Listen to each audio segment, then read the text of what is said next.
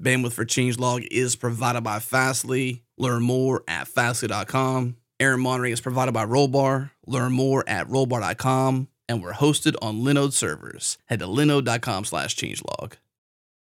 This episode is brought to you by Command Line Heroes, a new podcast from Red Hat. In this podcast series, you'll hear true epic tales of the developers, the hackers, and the open source rebels revolutionizing the tech landscape. Here's a preview of episode number 3, The Agile Revolution. I'm Saranya Barak, and this is Command Line Heroes, an original podcast from Red Hat. Today's story begins in February 2001, and it's set at a ski lodge in Utah. We turned up at a lodge, the pine beams and the fireplace in the entryway. We got there the night before, and we basically just sat around and talked about what we were going to talk about. And then the next day we turned up and we'd reserved a meeting room. We took the tables and moved them out to the edge, and we just put the chairs in a circle or an oval. So, we could basically be facing each other and, somewhat more open. These guys were open source developers, so staying open was kind of their thing. That was Dave Thomas.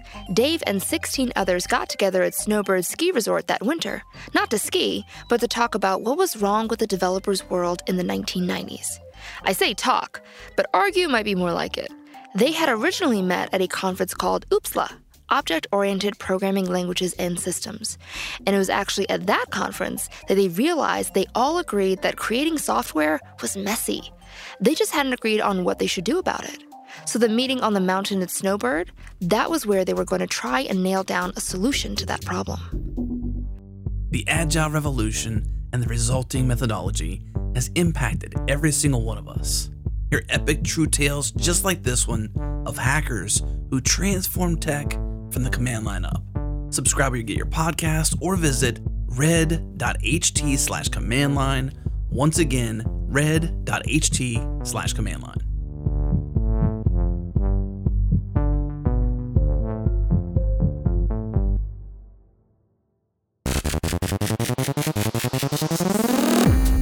All right, welcome back, everyone. This is the Changelog, and I'm your host, Adam Stacoviak, editor-in-chief of Changelog. Today, I'm talking with Brennan Burns and Gabe Monroy at KubeCon 2017. We talked about the origin, the impact, and the future of Kubernetes and cloud infrastructure.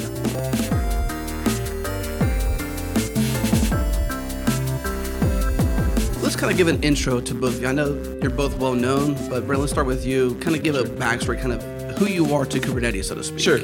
Sure. So I am one of the original creators of Kubernetes, one of the people who wrote the original prototype that sort of was the pitch vehicle that got everybody involved in saying that we should do this and sort of set the ground rules for the project. And been involved from the beginning, sitting on the IRC channel, talking to people, going out to conferences and meetups, and kind of hitting the pavement for a long time to kind of drum up a lot of interest. I look around at this conference and there's a lot of really interested people, and it wasn't very long ago that I had a lot of people asking me like why the heck they should be interested in this thing. So it's kind of an interesting turnaround. How long ago was that point of view? Not being, whether they not should being be interested. I mean, I don't know. Like, it depends on 2 who years, you talk to. 3? Certainly 2 years ago, but even a year and a half ago, I think you run into people who are still, and I think, obviously still, throughout, there's a lot of people who haven't necessarily, if their thing is working for them, that's great, right? There's no need to change. But definitely early on, there was a lot of, I think people were just sort of still kind of getting used to the cloud and virtual machines and traditional tools like Chef and Puppet, and so that's all of a sudden all this new stuff. And it's like, I have to learn all this new stuff. What am I gonna do there? Gotcha. So that's that was an interesting time doing a bunch of meetups. It was a lot of fun though. It was a lot of fun to get out of your shell and go and meet with a bunch of different people from different places, different experiences. Get to know them and get to know the kind of products they want you to build. So for the listener's sake, it's safe to say that you've been here since the beginning. Yeah, I would say I've been here since the begetting. I think a lot of the technology stretches back further than that. Yeah, because it's from experience inside of Google. It's from stuff that's been in the Linux kernel since Right. 2008, and work that's been done in Linux kernel, and even further back. I mean, I did this talk a while back about sort of like the history, and you can point back to like CH roots in Unix in the late 1970s as sort of being the beginnings of containers, right? And so I think that it's important to point back and know that this is not an original idea. This is a collection of tools that have put together a lot of different ideas that people have had over the years. So. So now I'm a distinguished engineer at Microsoft and running a lot of the container and DevOps stuff that Azure does. Very cool.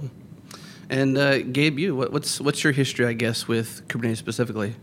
So I kind of come at it from a different angle from Brendan. So my history really comes from the developer experience angle. I was doing some consulting in New York, and 2008 happened, and it kind of evaporated overnight. And I took all the commonalities that I was seeing around all the different companies I was working with, and it was all around deployment automation being on fire everywhere. So I started a company called OpDemand and building tooling to make deployment automation easier. It's basically running around and adding like early CI systems and Debian packaging and a bunch of stuff to like automate software delivery at a time when that wasn't commonly done.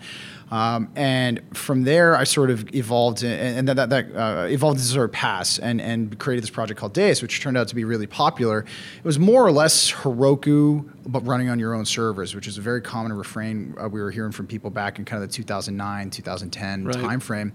And but I had the interesting experience of having to re-platform the container-based thing, and actually early involved in the container ecosystem, close with Solomon, and it was one of the largest external contributors to the Docker project for a while. Just before it became popular, only because we needed it for the Deis project, And what ended up happening over time was every orchestrator that we tried to platform it on, it just didn't work, and something was wrong. And that eventually led me to Kubernetes. And I remember, I think the first time I ever talked with Brendan was about extending the Kubernetes API. And I'll never forget, he's like, oh yeah, he's like, I was on a plane or something, and I whipped up, I think you said SRECon. It was Dublin. Going to SRECon and Dublin, and I'd done this stuff on the plane. And he did the TPR, first pass at TPR is the extension model on the plane. He's like, I'm going to push this branch up. He's like, you guys take a look at it. And me, Matt Butcher, who's actually the architect on Helm, were like, super excited to, work with him on it. And so from there, ended up joining Microsoft by way of an acquisition 7 months ago, and now sort of Brennan's counterpart on the PM side, working on the Azure Containers portfolio, so it's AKS, the ACI, the service broker stuff, dev tooling, lots of different things we got in the hopper. I think it's interesting the perspectives here that you sort of like represent the end user, so to speak, to a degree, a user of Kubernetes to build a platform on pre-Kubernetes even, trying different platforming tools, different orchestrator tools to build Deis on, and eventually, my perspective from it isn't as a user with Deis, but it seemed like Deis was trying to catch some steam, but it caught a lot of steam with Kubernetes. That's what it sort of like really solidified in making it easy to use. I think it was one of the first PaaS platforms to realize that the future came in re-platforming on top of container orchestration. Right? I think now, a year and a half, 2 years later, it seems obvious with Cloud Foundry and with OpenShift and others, like re-platforming on top of container orchestration. I think Deis really saw that early, and I think that caught a lot of attention and light. Yeah, I think one of the interesting things to me is how the developer experience of the time, when Deis was popular, is kind of fallen out of favor in a lot of ways, right? 12-factor is pretty limiting, and Kubernetes opened up a lot more opportunities, and so we ended up kind of shifting our focus to things like Helm and Draft and Brigade and some of the newer stuff that's a little bit more Kubernetes native in its disposition. And I think what you're seeing from Brendan with Metaparticle is to taking that jump a little bit further. And I think it's really tricky with developer experience because on the one hand you want to be innovative, right? But if you go too far, you're going to lose people, right? And I think if you don't innovate enough, people are going to be like, well, that's not compelling enough for me to drop whatever my current thing is. I think Deis definitely hit a sweet spot in kind of where it was at the time. But I think in a way we've kind of, as an industry, moved on from that a bit, right? Yeah, I think that's definitely the case. What's the state of Deis right now? I know it was an acquisition 7 months ago. What's the state of the company, the project? Because it's like a company, and and then a project in the same, which is somewhat confusing to most people. Yeah, it's an open source project, and what's really cool to me is we've spent a lot of time trying to put proper governance around it, and even small things like semantic commit messages so we could write change logs, and a lot of that stuff to really just try and get a community of maintainers to step up. And what I'm really excited about, there's a group called Team Heffy or whatever who is sort of taking on the Deis workflow project and driving it in a new direction. And I'm really excited to see that work taken off. It's been highly active. So and the Deis team itself, like the engineering team from the company, has been, they are a core part of the Azure Container Service team at this point, responsible for a lot of the engineering work that went into the AKS launch that we did recently, as well as the open source projects that we've launched recently. Kashti, this GUI for Brigade. It's a workflow engine, the draft tooling that we announced, a month or so after the acquisition. So that whole team is contributing to both the core Azure Containers experience as well as open source tooling that makes Kubernetes better regardless of where you're going to run it. Yeah, and even things like the Open Service Broker, which interestingly, derived, we started thinking about it first at Deis as a PaaS thing because it was a Cloud Foundry-ism, and when we were platformed on top of Kubernetes, we're like, well, there's really a better way to solve this in Kubernetes. That linked us up with Red Hat and Google, and we all kind of worked together, and I'm really excited to see things like the Open Service Broker stuff landing, not just from Microsoft, but also from folks like Google and Red Hat. I mean, everyone's talking about this as because it's a pretty important part of the modern stack. Was that announced here at the conference? It was. Yeah. So I didn't catch that announcement yet. Can you give me a kind of an overview of what that is? Yeah, sure. The general idea is that just because you can run something in a container doesn't mean you should. Right. And so things like data stores, often the operational characteristics of a hosted cloud service, Azure Cosmos DB, for example, are going to be much more appealing to a container-based equivalent. And yet, people want to be able to use the Kubernetes APIs to manage that stuff. So how do we build a bridge between Kubernetes and this world of Azure services, or even on-prem services, Oracle databases, things like that? The Open Service Broker API has some verbs: provision, deprovision, bind, unbind, and give me the catalog, right? And that's basically the broker, right? That's it. And so what we did was we built a set of Kubernetes resources and Kubernetes controllers that can manage the lifecycle of apps. And what you get at the end of it is a Helm chart where you can Helm install WordPress, and it looks and feels just like any other Helm chart that you would install, but where there would be a MySQL container, you instead have Azure database for MySQL. But the lifecycle management and the tooling is exactly the same. Very cool. Yeah. So maybe going back to a little further back in the past, how many years has it been since the birth, I guess, public birth of some sort with Kubernetes? How far back does it go? It's about 3.5 years. It'll be 4 years in next June. 4 years. And so I think pre-call, I don't know if this made it into the actual audio that would go to the listeners' ears or not, but Brendan, when you said you can remember a year and a half back even-ish where people were still questioning Kubernetes. Yeah. We're at a point now where, to me, and maybe everyone else is thinking this too, is like Kubernetes is one. Yeah. It's definitely... You've got a conference that was 1,000 people last year, 4,000 people, 4,200 people this year. Significant growth, a lot of buy-in from worldwide partners, members in the CNCF and so forth. So it's definitely one. Can you kind of, as somebody who's been there since the beginning, shed some light on kind of where you came from and where you're at now? Yeah, I mean it's really incredible to see. It's humbling, I would say. Did you expect it? I mean, is it a surprise to you? I mean, I know you're good, and the team behind is good. I don't think you can ever expect this kind of stuff, right? I mean, I think you have this is a shift. You have to go into it and believe that you're going to work hard and hopefully the right things are going to happen. But I don't know that you ever take it for granted. Right. I think that there was a moment. I really actually remember a distinct moment.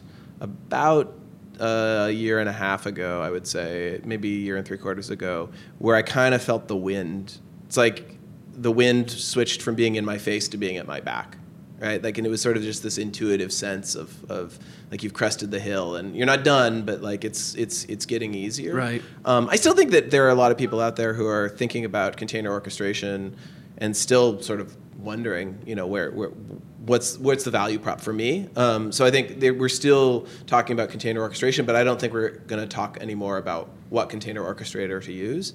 I think we kind of always knew that was going to happen for some API. At some point, someone was going to. It just doesn't make any sense, right? Like, if you're a monitoring company, if you're a developer, like, you don't want there to be multiple APIs for this. You want there to be one API, because then you know. Right. I remember we had all these discussions, and Gabe knows this because he actually took Deis and platformed it on a bunch of different orchestrators before they chose Kubernetes. Like, we talk to people and they say, like, which one am I supposed to target? I'm a monitoring company. Which one am I supposed to target, right? We don't have those conversations anymore, and I think everybody's happier. The developer ecosystem is happier for having that.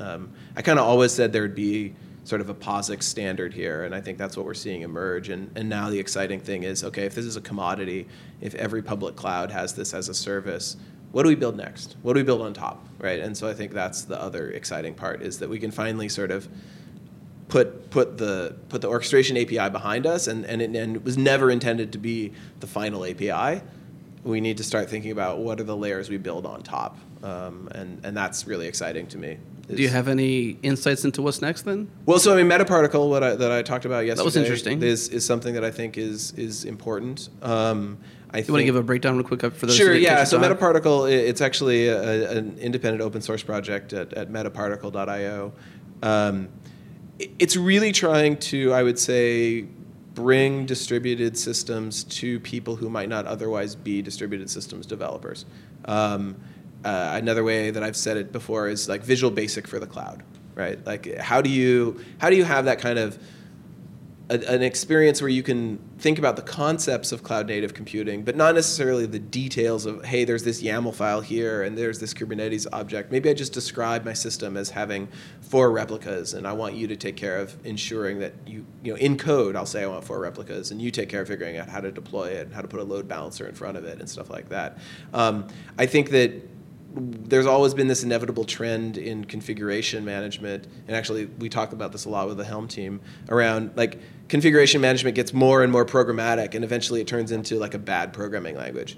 And I think that at some level we should just admit that configuration is code. People have said configuration is code, and I think we should admit that, like, well, if configuration is code, maybe you should just write it in a real programming language, right? There's all of this tooling around unit testing that we've built, all of these practices around writing software code that don't extend into the way we configure and deploy our applications at all, right? I don't think that anybody, someone pinged me and said, I was just starting to think about what it meant to unit test a Kubernetes config, right? It's kind of crazy that we have 20 years of people thinking about unit testing code, and yet we're having to reinvent it for configs. Like, why? We should just go to a place where there's frameworks, there's UI, there's all of the kind of stuff that we expect, code conventions, all of this stuff, and we can express that in code. And I think if you do that, not only do you end up with a better system with one source of truth, but you actually also build a more accessible system. You can have people who might otherwise just be front-end JavaScript programmers who are starting to think about deploying distributed systems. I think it's the only way that we scale the industry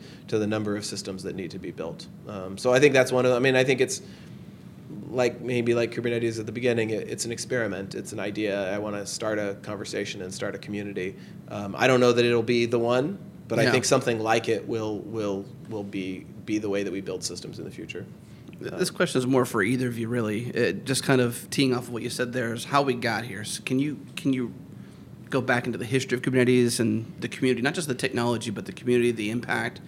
Like, how do we get here? What were the right recipes that other open source, would-bes of Kubernetes? Maybe there's not a repeat, but there's somebody out there looking to what you all have done around the technologies, around the community, around the governance, even around joining CNCF and Google's perspective and now Microsoft's perspective on I think I can sort of talk about that a little. Sorry, Gabe can give his perspective as well. I was a student of the FreeBSD Linux wars in the early 2000s, and when I was thinking about community and technology and how technologies win, I thought a lot about that. And I think Linux in that world won because it was friendly and open, and it was an ecosystem that you could build on, right? It didn't win. There are no technical reasons why it won, I don't think. It won because of the community that it built, and it won because of the ecosystem that developed around it. And then the technology came afterwards, right? People are like, oh, okay, it's won. Like, let's go in and harden security. Let's go in and do all of these things. And so that was part of it, was that it's not okay to just build a community. You have to build an ecosystem. You have to do a good job of sort of telegraphing what you are and what you're not, and staying to your commitments and saying, you know what, this is the line where Kubernetes stops, and this is the line where, and I think we did that with Helm, actually. Like I had conversations with Gabe where we said, like, configuration management, package management is something that Kubernetes is not going to do. We're not going to pull that into the core. That's going to be a project that lives on top, gives space for an ecosystem to develop around you. I also think I went into it with a real humble attitude, a real, like, every single question's important kind of attitude. I think that's incredibly important also. It makes it a welcoming community. I think I'm really proud of the community that we've developed. I think it's pretty unique, honestly, in tech in general, in terms of the degree to which it welcomes people in. I think that's critically important, and was, I hope, a big part of the success as well. I don't know. What do you think about the perspective, since you kind of come at it as a developer user experience, implementer, kind of end user perspective, because you weren't involved in the creation of Kubernetes, you were involved in building something like a PaaS and needed an orchestrator, the entire time, and here comes Kubernetes. Can you kind of share your perspective on that? It's interesting to me. I one of the things before I joined Microsoft, I would pull up a quote from the Borg paper. A lot of these systems are sort of inspired by the way Google, was managing infrastructure internally. And in the Borg paper, like right in the first part of it, they call out the reasons why they built it. And what there's three things they call out. The first is they wanted to empower developers for self-service, right? They wanted developers to be able to deploy to these large clusters without having to involve ops, for example. The second thing is they wanted to build software that was extremely reliable and resilient to underlying infrastructure failures. And the third thing was that they wanted to be able to throw hardware at the problem to scale out, right? So if there was a scale event, or they needed to distribute a workload, they could just add capacity and everything would take care of itself. And what's interesting to me is I think that though not all companies operate at that scale, Microsoft scale, Google scale, that kind of scale, those three things are still important to everyone, right? And especially as we're, the reality is there's only so much compute power you can pack into one server. And, as you get, the benefits of distributing this stuff out and self-healing infrastructures that eventually converge, declarative models for how you want to manage this stuff, this really impacts folks, who are operating at, 20 server scale, as well as, many thousand server scale. So I was enticed by that proposition, and I think that we still have a lot to go on that first thing, the empowering developers. And I think that, my big takeaway from this conference, including not just Brendan's keynote, but also, Kelsey this morning, talking about how, look, we still, and Michelle Nurali actually at the keynote before, talking about, look, Kubernetes is still too hard for developers. So I still think we got a ways to go there. But the good news is that, on the other dimensions, I think we're actually in a pretty good place. Brendan and I actually were joking the other day that when we start talking about enterprise security features like RBAC and, policy and governance, the project is like moved on like from its phase. So I think that's a good thing to see, right? Because the thing, means things are maturing.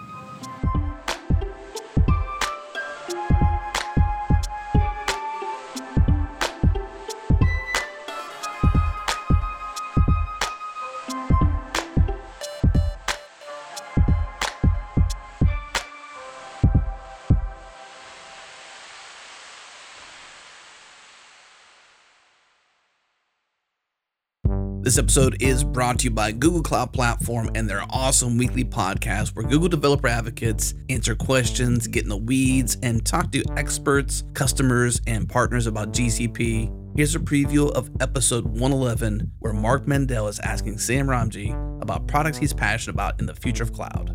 Are there particular technical products that we have or potentially may have in the future that get you really excited? Anything you're particularly passionate about right now?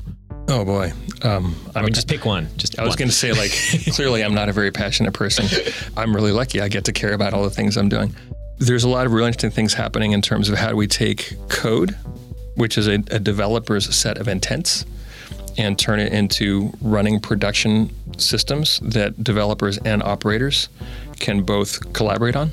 There's a whole chain of technologies there, both first-party technologies and third-party technologies. Third-party like Spinnaker that we've gotten into. It's an open source project that was started by Netflix, and we've gotten really involved in it. It's a really nice way to do multi-cloud computing.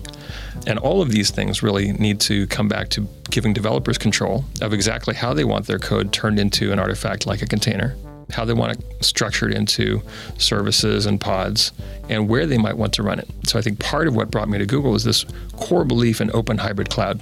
When I left Cloud Foundry, I had spent 2 years, committing all of my heartbeats to putting technology back under the control of the companies that use it rather than the companies that sell it. And part of what brought me here was Brian Stevens said, our mission is to be the open cloud. I said, you must be kidding me. That doesn't make any sense.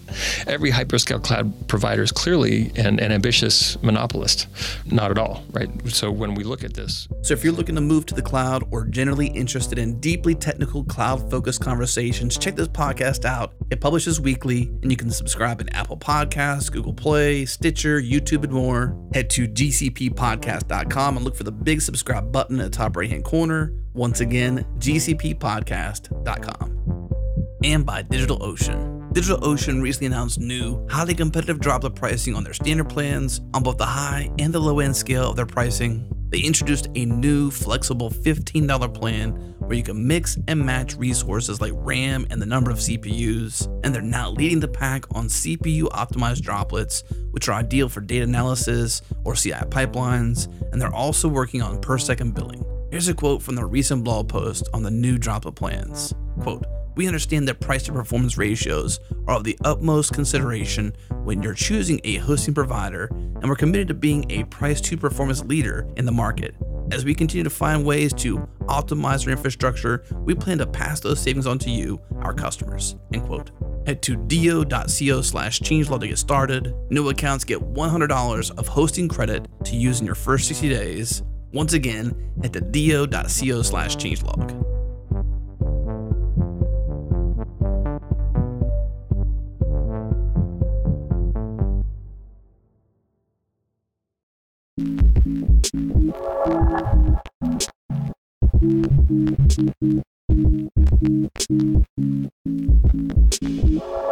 Hey, let's talk about the acceptance of it and who's using it, because I think at this conference my eyes was open to a different type, of user, which I really hadn't considered, but I'm not as close to this project as you guys are. But it's like you've got people who are accepting the cloud, and then you've got traditional IT, which is present here more than I've ever seen at maybe the kind of tech conferences I've gone to over my years.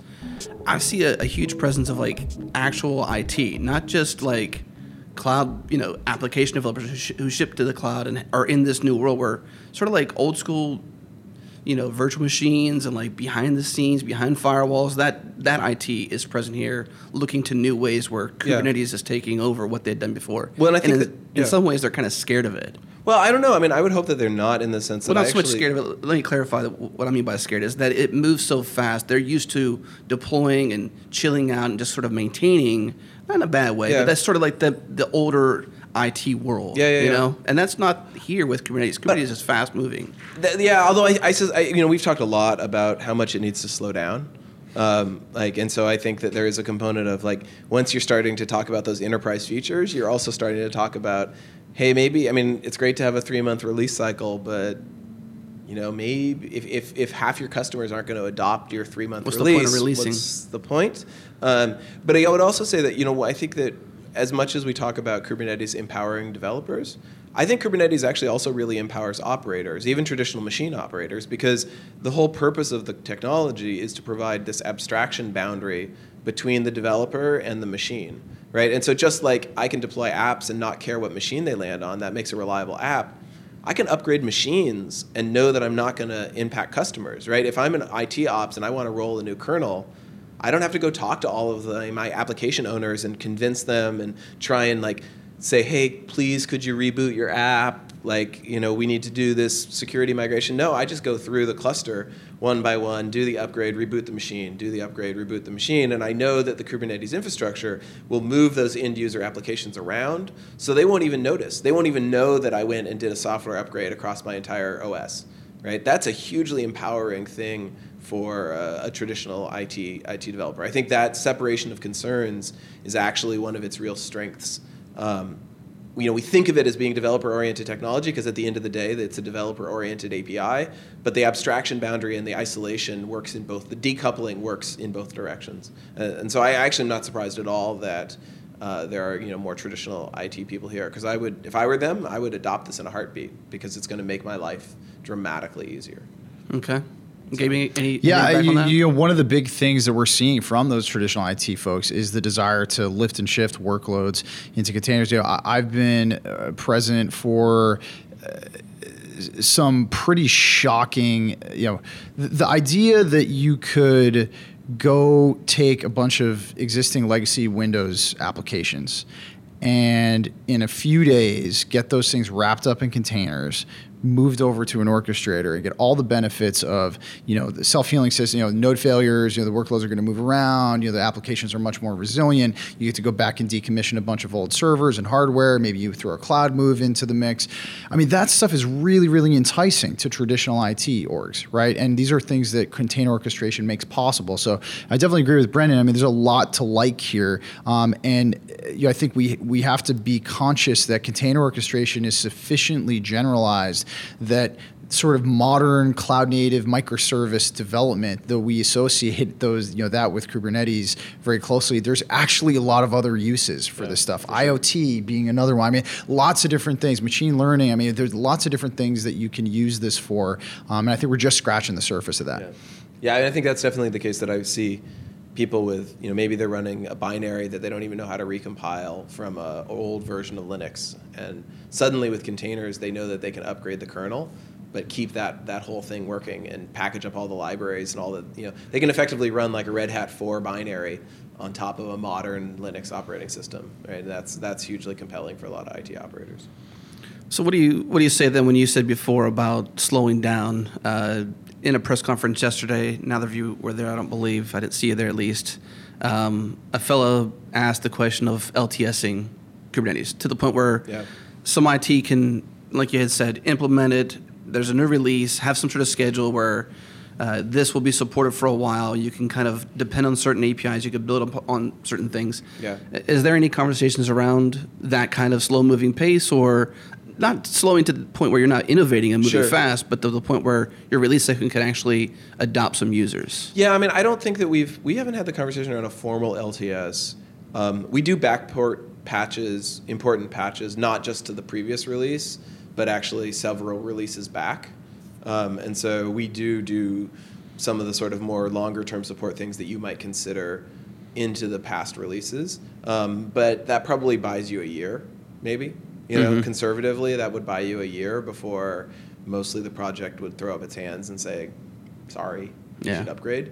I do think we're going to have to do that kind of stuff. I mean, I think maybe looking at the way that Ubuntu does long-term support, with a long-term support release and then a bunch of smaller releases along the way that you can use if you want, but they're not the long-term support releases, may be the kind of model that we need to move to. I do think, though, that in the move to cloud, one of the things that I think you're seeing is a move towards more like auto-upgrading systems, right? I mean, one of the analogies that I draw is people used to update their browser. Now, people don't update their browser. The browser just updates itself. Yeah, I don't even think about that anymore. Nobody even thinks about it, right? You couldn't even tell me. I guarantee you can't even tell me the version of the browser you're running. Like 75. Yeah, like who knows? I don't know. That's how many versions there have been. That's how much you pay attention to it, right? And so I think there's a degree to which, if we're good about backward compatibility and we're good about making sure that what you did last year still works, people aren't going to care as much about like what version of it is. In an AKS world where we're delivering the Kubernetes API as a managed service. So I think it's a little bit of both. I think we're going to have to do some of that, but I think also as people enter into the service, Kubernetes as a service world, maybe they're not as worried about that stuff. Maybe let's talk about something you mentioned yesterday in your keynote, which I thought was pretty interesting. It was this being able to scale to 100 million, not 100,000, 100 million developers. Can you we'll link up to your keynote on video, but can you give like maybe a 2-minute overview of what you meant by scaling to that, the scale at which GitHub is moving and open source is moving, and what that means for, because we said earlier, one of the key components of successful Kubernetes cloud native is community, and that means more developers. For sure, and I think one of the reasons we've invested, I mean, Gabe mentioned about third-party resources, like I started work on third-party resources before we even hit 1.0, because it was clear even then, I didn't try and merge it until after 1.0, but it was clear even then that extensibility and enabling people to build and integrate with Kubernetes without being in the core of Kubernetes was going to be critical to our success. We were already seeing the strain points of the community, and we were, I don't even know, like probably at 100 contributors at that point, not the 1,000 plus that we have now. And so that's a big push, making sure that we can effectively continue to innovate and iterate on the ecosystem without having to change the core code base as much, and that's a huge part of scaling. But I also think that we have to start considering that the people who we are trying to appeal to are not necessarily going to be distributed systems experts, right? I think up to this point we've basically assumed that you have some degree of experience with delivering reliable systems at scale if you're going to come play in the Kubernetes world. And if we're going to go forward from here, we have to not make that assumption, and maybe separate out. Maybe if you're in the core, you need to do that. But if you're building on top, you should be able to consume abstractions that make sense to you at the level that you want to build at. Brendan and I talk a lot about this idea. From my past heritage, easy for me to color it all in PaaS, but talk about this idea of verticalized PaaS. And I think that part of getting to 100 million developers is going to be crafting a set of experiences that are unique, right? That are targeted at different audiences, and some are going to be GUI based, some are going to be CLI based, and some are going to be editing code in an IDE, and others are going to be, who knows, right? But there is no one-size-fits-all answer to all the problems that we're going to need to solve going forward. So I think approaching this thoughtfully, with an eye towards principled architecture of the different layers is what's going to allow us to set up a really resilient foundation in order to build the type of experiences that, frankly, society is depending on us to build. Yeah, for sure. And I think that when someone once said it's the most important thing in any project is knowing what you are not. It's not knowing what you are, it's knowing what you're not. And I think if you set those things up the right way and you resist the urge to try and become everything, then you build the right layering and you build the right modularity. I think that's one of the guiding posts I try and live to. So maybe in closing, let's talk to those out there who've heard the term cloud native.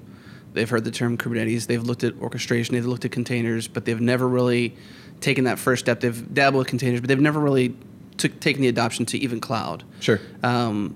What are some good resources that you all point people to often to kind of get those first steps to get that aha moment? Because both of you have not so much you, but Gabe, you have a first day that you touched Kubernetes and you were like, this is amazing. So where do you send people to kind of get that, that original aha moment with Kubernetes and to say this is what we should do? Well, there's a couple of things. I think the first thing for me is I think the 12-factor methodology, it's not directly related to Kubernetes, but I think it was a really important moment in sort of the development of how you would build software in a way that is friendly for the cloud. I think reading through that, it doesn't take very long. I think what is it called? 12factor.net is the website. Yeah. Okay. And it's actually pretty dated, but it's actually held up quite well over time, I'd say. And then the other, I don't know if there's a resource for this, Brendan, you might know, but the thing for me that really hit home with Kubernetes was the idea of declarative infrastructure that has control loops that reconcile desired state and current state, and these self-healing systems, right? And how all of Kubernetes is basically a series of objects that are representing desired state and then a series of controllers that are enforcing that desired state and pushing the world towards that state over time. It was the first project I'd ever seen that had that kind of architecture that deeply. And I actually think that was part of the extensibility model, because really what you do with the extension model is you say, well, here's a new type of resource, and I want to run another controller that's going to sort of enforce that sort of state. And there was a level of elegance and simplicity to the whole model that it was just different than anything else that was out there. Everything else felt cumbersome, complex in comparison. I think the only thing that was weird, awkward about Kubernetes was the networking model, but shockingly, it only took like few months for everyone to realize that the Kubernetes networking model was actually the right one. And then everyone started adopting this IP per container, IP per pod kind of model. And once that's sort of behind you, you're left with this core of Kubernetes. It's actually really quite beautiful and really quite elegant in my view. One last one before we go. Speak to this podcast speaks to developers. So you got people out there that are thinking like, how can I get involved? Not so much just using Kubernetes or getting involved in CNCF or the different places that they can go to or the different projects involved in CNCF. But what about contributors for open source? I hear there's a contributor ladder. I think it's CNCF global, like at the TOC level, but not so much at a Kubernetes level. What do you do to get new contributors? What's the onboarding ramp? Like, how do you adopt new developers into the project? Yeah, I think there's a variety of things. I mean, one thing I would say is that the Slack channel is super active, and it's separated, right? We have a separate channel for users versus developers. So some people go and ask like, how do I deploy apps questions on the users channel, but if you want to go do coding, there's the developers channel. We try and mark a bunch of the GitHub issues with things like help wanted. Some of that stuff is sometimes dated, and we don't probably do as great a job curating that as we could, but that's a good place to start. I would also say though that we're reaching a place where there is so much in the ecosystem that oftentimes a great way to get started is in one of the ecosystem projects, right? So I've been doing a lot of work lately on client libraries in different languages, right? Working on the Java client library, the .NET client library, the TypeScript client library, and that's nice because like it's an important part of the ecosystem, but it's a separate project from the main project, right? And so it's an easier thing to wrap your head around, and maybe it's even in a language that you're familiar with as opposed to Go if you haven't had a chance to look at Go. So I think there's a variety of different places where you can find access points. I would say with the main Kubernetes project, be persistent and patient. We really do want and value the contributions. We know that it's messier and harder in places than it probably ought to be. And in fact, there's a SIG contributor experience. There's a special interest group for contributor experience that is kind of continuously trying to make it better. And that's where things like the contributor ladder comes out of, and some of the messages that the bots chat back to you on your GitHub issues and stuff like that. But we definitely welcome people to come in and contribute and figure out the place that works best for them. Very cool. So. What anything else that I didn't ask that you guys are like, man, I want to share this to this community, listen to the show? I think the one thing that I'm kind of excited about that we announced at the conference is this thing called the virtual kubelet. And so I've heard about this. Yeah. So Eric St. Martin's a friend of mine. He runs GoTime. He was part of the hack team that's been here for a week doing that. I think. I got some of the backstory on it. Yeah, and so Eric helped out quite a bit on that effort actually. And what's cool about it to me is that it's really evidence of Kubernetes staying power, right? Because we didn't have this concept of a serverless, container runtime like what we shipped with Azure Container Services back in July, where the first major cloud provider come out with anything like that. And we knew when we launched it that people were, yes, they were going to want to use it directly. Containers in the cloud is pretty nice. AZ Container Create turns out to be a pretty nice experience for doing simple stuff. But we also knew folks were going to want to use the Kubernetes API. So we shipped a connector that basically bridged the two things.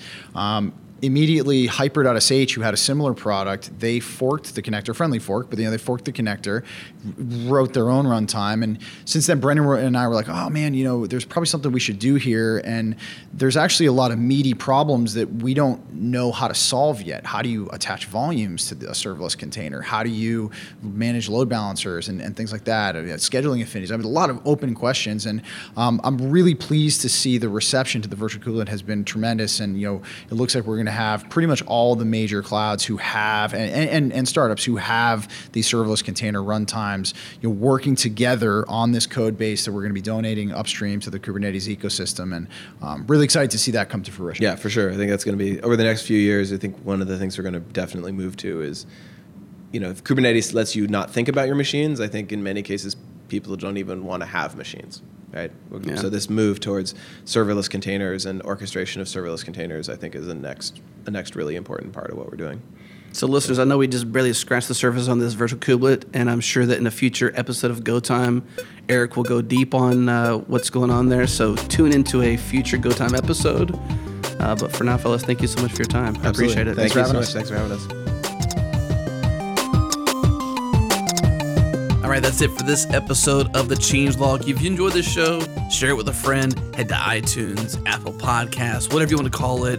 Go to your favorite podcast app, and if they have the ability to favorite it or share it, do us a favor and share it with a friend and help us get known. Leave us a review, and we appreciate it.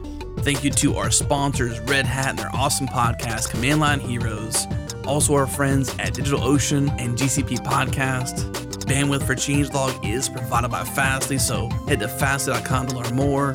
Error monitoring is by Rollbar. Head to rollbar.com. And we host everything we do on Linode cloud servers. Head to linode.com/changelog. Check them out. Support the show.